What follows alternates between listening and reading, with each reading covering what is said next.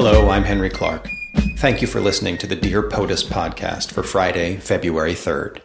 Today, I mailed the following letter to the White House. Dear President Trump, I have the deepest respect for your office, but no respect for you as a man or as a leader.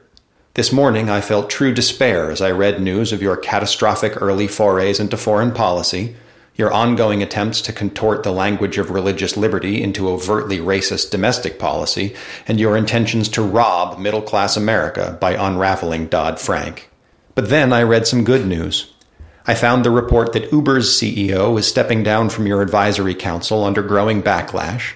Nordstrom is dropping Ivanka Trump's line. You are embracing more and more of President Obama's policies. Several Republican senators will vote against Betsy DeVos. Senators Hatch and Alexander are beginning to work to strengthen the Affordable Care Act instead of dismantling it.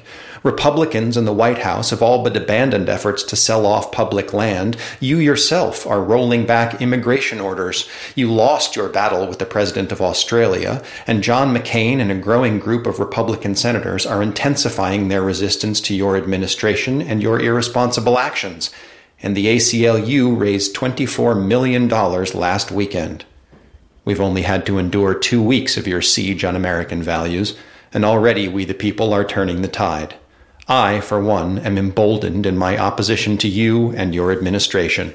You represent a minority. I stand with the majority. Sincerely, Henry Clark.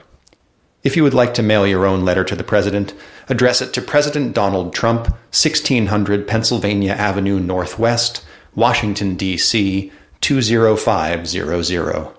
Be civil, be honest, and feel free to copy mine.